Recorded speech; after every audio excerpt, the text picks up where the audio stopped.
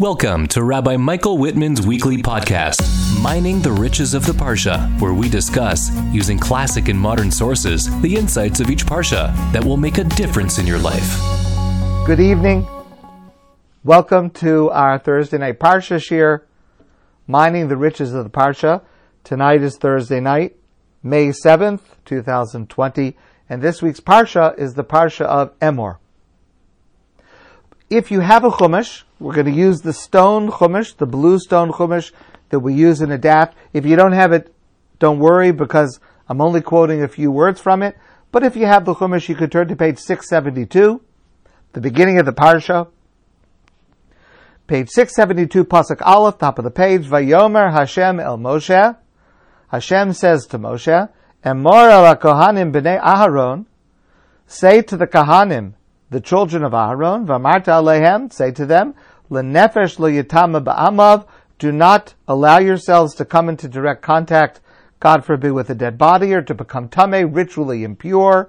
And then it goes on with the other laws, personal laws that refer to a Kohein, about who a Kohein is allowed to marry, not allowed to marry. So we have these special laws that apply only to a Kohein, the priests, and these laws are a component of the higher level of sanctity and holiness, kedusha, and spiritual leadership that the Kohanim are supposed to provide to the Jewish people. But let's consider for a moment, what does a Kohen actually do all day long as a Kohen? When the Beis HaMikdash is standing, the Holy Temple in Yerushalayim, and the Kohen is serving, officiating in that Holy Temple, what exactly does he do? Well, here's what he does. A day in the life of a Kohen in the Beis HaMikdash.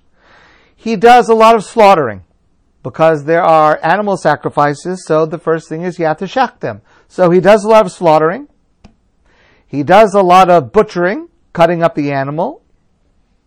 He does a lot of roasting, because you then have to eat parts of that animal. He does a lot of eating, because he receives gifts of meat and bread types of food and wine and oil and other things, and he eats. And he has to spend time cleaning up. That's what the Kohen does. That's basically what his day looks like. Slaughtering, roasting, eating, and cleaning up. But Rabbi Menachem Penner points out what makes the Kohen special is that he does this with an intense consciousness that it is lifnei Hashem, before God. In the Beis HaMikdash, in God's house, his actions are before God's eyes. The eyes of God are on him. And he realizes that he is in the most important place in the world, the Beit HaMikdash, and he realizes that he is the conduit of every single Jew, not only every Jew, every single person who wishes to come closer to God. And it's with that intensity and with that consciousness and with that realization that they elevate what actually is rather mundane activities to sublime service, calling for all of the laws and the restrictions of a Kohen to facilitate that higher level of holiness. And then, along comes a simple Jew who shows up in the courtyard of the Beis HaMikdash, the Holy Temple in Jerusalem. And he brings with him the first of his work. He brings a gift of Truma, the gift that is brought to the Kohen from his first crops.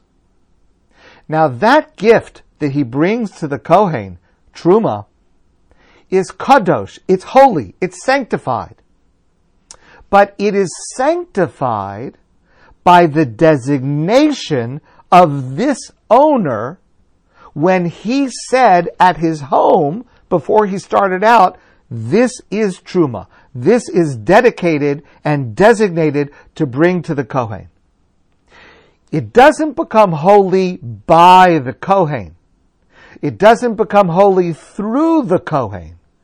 It becomes holy through the designation of the owner. And at that moment, when the Kohen greets this simple Jew, bringing his first fruits, the Kohen gets to appreciate that any Jew, the simplest Jew, can have and create unimaginable holiness that does not come from the Kohen. And that reinforces for the Kohen and for every one of us when we review this, for example, this Shabbos, that the deepest holiness does not just come from who you are, and it does not even come from what you do.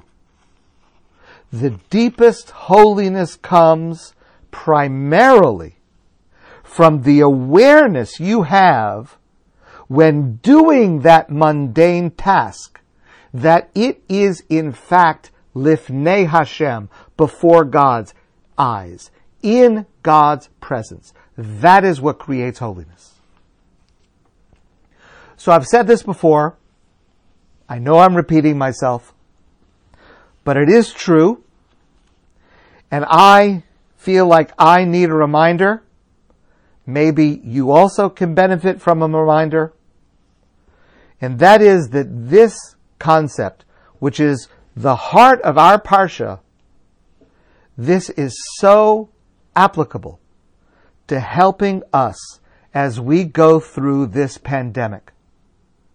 When we wash our hands, when we take precautions, most importantly, when we stay home, that is the highest mitzvah in the Torah.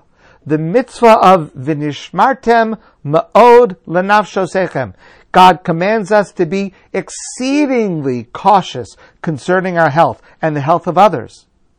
That is a mitzvah that takes priority over every other mitzvah, so that God's eyes are on us with love and pride as we fulfill His most important request to us.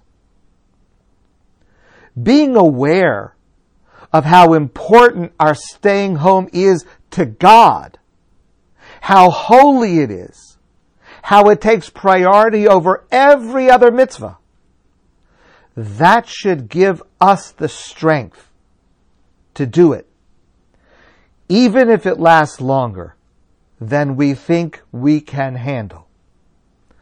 Because we can handle it if we do it lifnei Hashem, in front of God's eyes, with God's eyes watching it. If we do it, and while we do it, we realize how holy and beloved this is in God's eyes.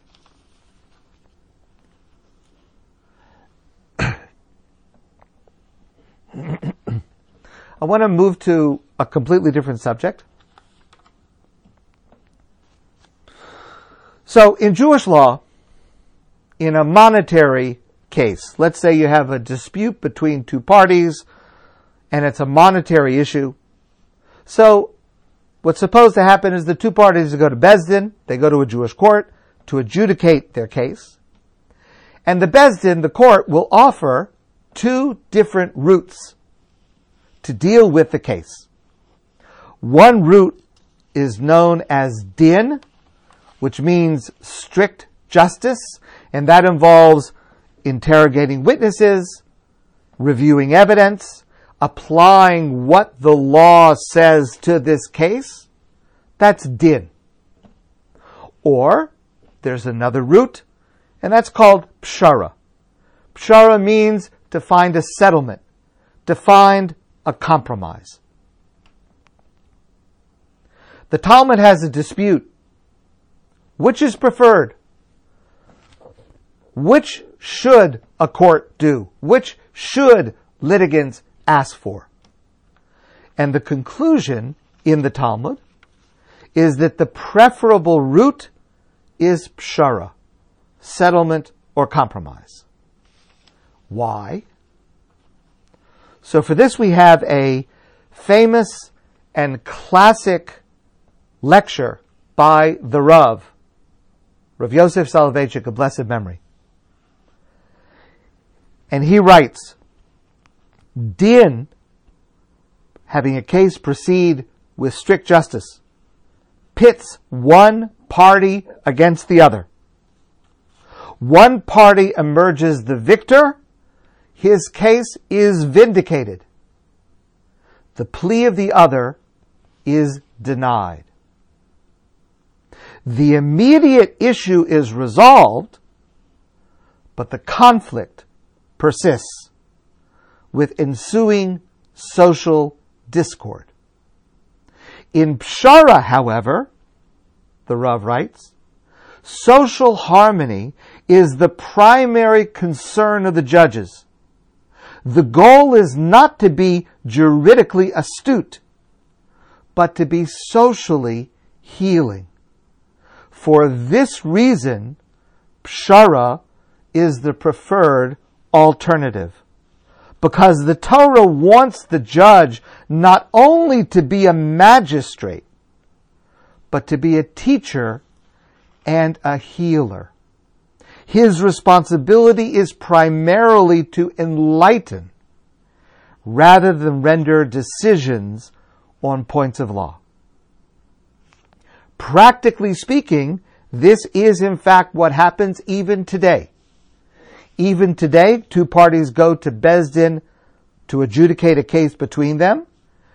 The Beis Din will always suggest, and in many cases will insist, that they proceed the case following the route of Peshara. That is how Jewish law works today. Okay. So, you may know I have the great privilege to teach a course in Talmudic law at McGill University Law School, and I'm just now in the middle of grading the final research papers. And one of my students in their paper made a very insightful point. And that is, not only is Peshara preferred because the ultimate goal of justice is to heal society, but the actual laws themselves express this value, even where Peshara is not applicable. For example, in criminal law. Criminal law, there is no possibility of compromise, but let me share an example. This student actually shared some examples from what she had researched, and she did it in a very good way. I want to share an example of this from our Parsha.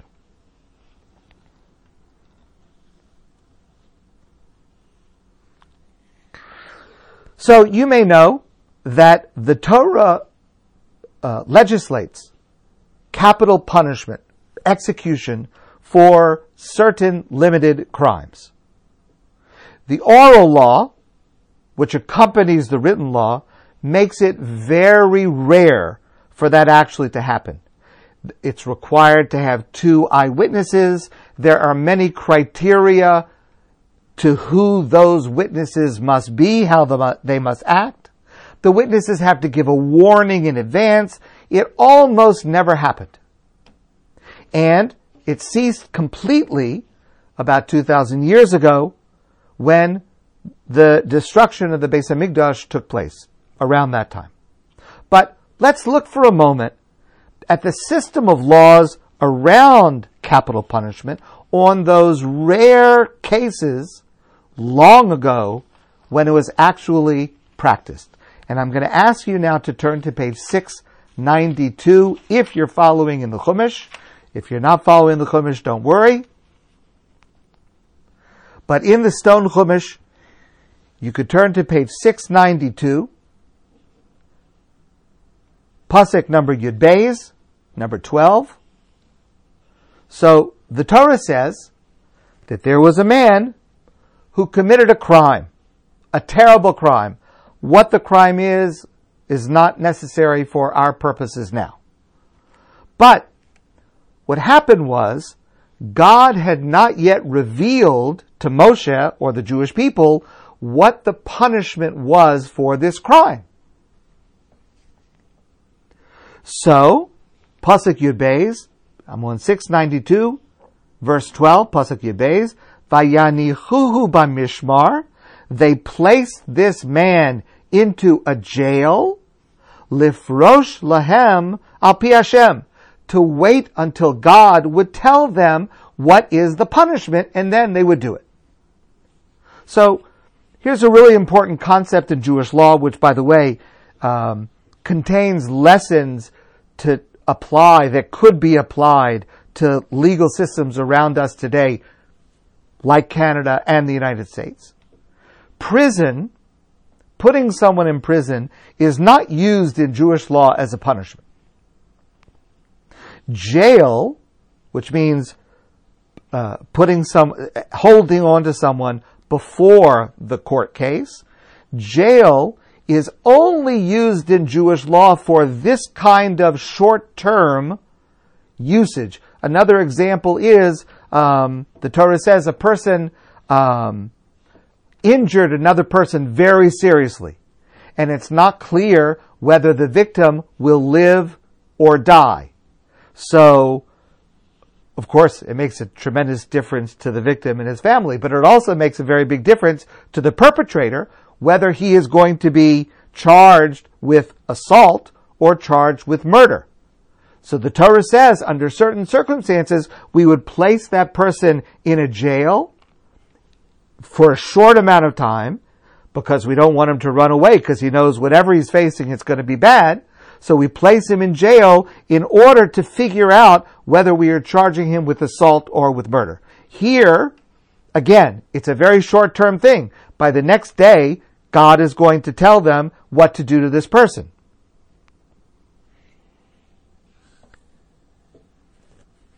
So, this man spends the night in jail, not knowing what is going to happen to him tomorrow. As it turns out, the jail was not empty. There was already someone else there. There was another man there who had committed a terrible sin, whose punishment was capital punishment, and he was going to be executed the next day. So, for this one night, there are two prisoners overnight in this jail.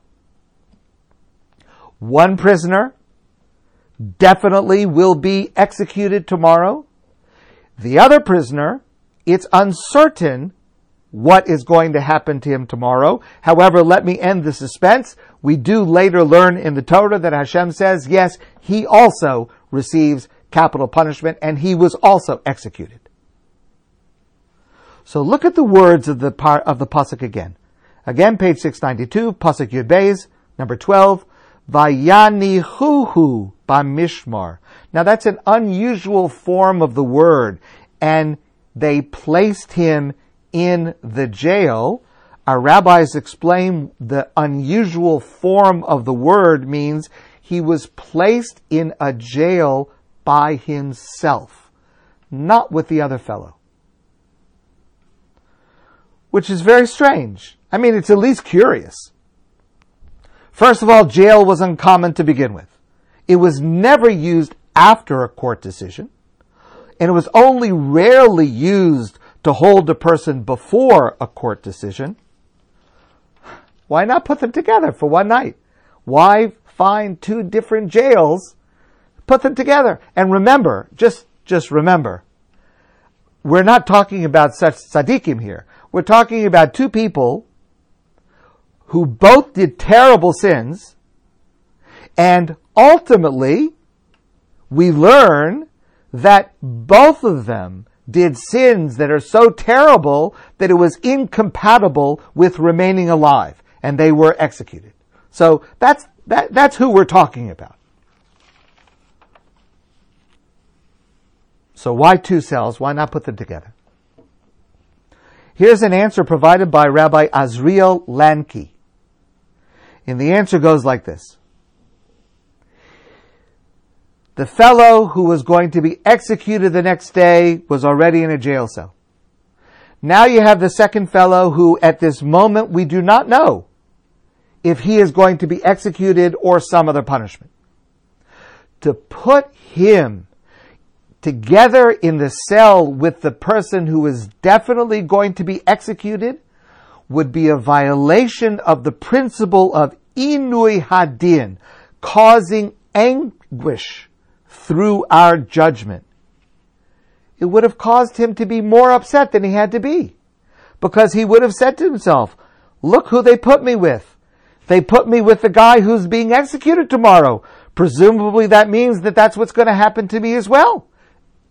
Even though, yes, that is what happened to him, but why did he have to have the anxiety of that one night of being there? Let him be in a separate place, and he could think to himself, maybe I'll get off, maybe it'll be a lighter sentence. He wouldn't have been so anxious. He probably was pretty anxious to begin with, but he would not have been as anxious as having been put together in the cell with the other guy. And again, it turns out that what he did calls for capital punishment, and he was executed. He was a terrible, terrible person. He was a rasha, a wicked person, just like the other guy. In truth, there is no difference between the wickedness of the two people. It's just that one of them didn't know about it yet. But what we see from this is that a Jew is still a Jew, and a human being is still a human being. And even such a person must be treated with sensitivity.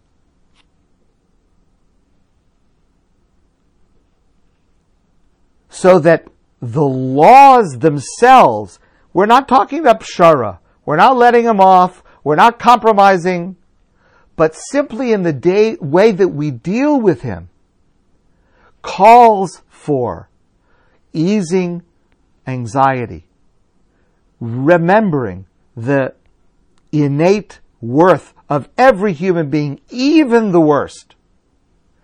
Even in imposing capital punishment, we cannot lose our own humanity. Now, we today in Canada do not have capital punishment, thank God. And we don't have capital punishment in Jewish law for over 2,000 years, thank God. But it's still a very, very important lesson for us. And the lesson is, if the Torah is so concerned about the sensitivity and the feelings of such a person who did a terrible crime and in fact was actually executed by God's word, but the Torah still tells us, no, put him in a little bit nicer place. Don't let him be so frightened on his last night on earth. How much more so do we need to be sensitive to the feelings and concerns of each other who have not dropped to such depths of a serious crime? It is a tremendous lesson. It is something we can all learn from, even though the subject is not practically applicable to us, but it has something very deep to teach us about the nature of Jewish law and about the way we are supposed to act towards each other.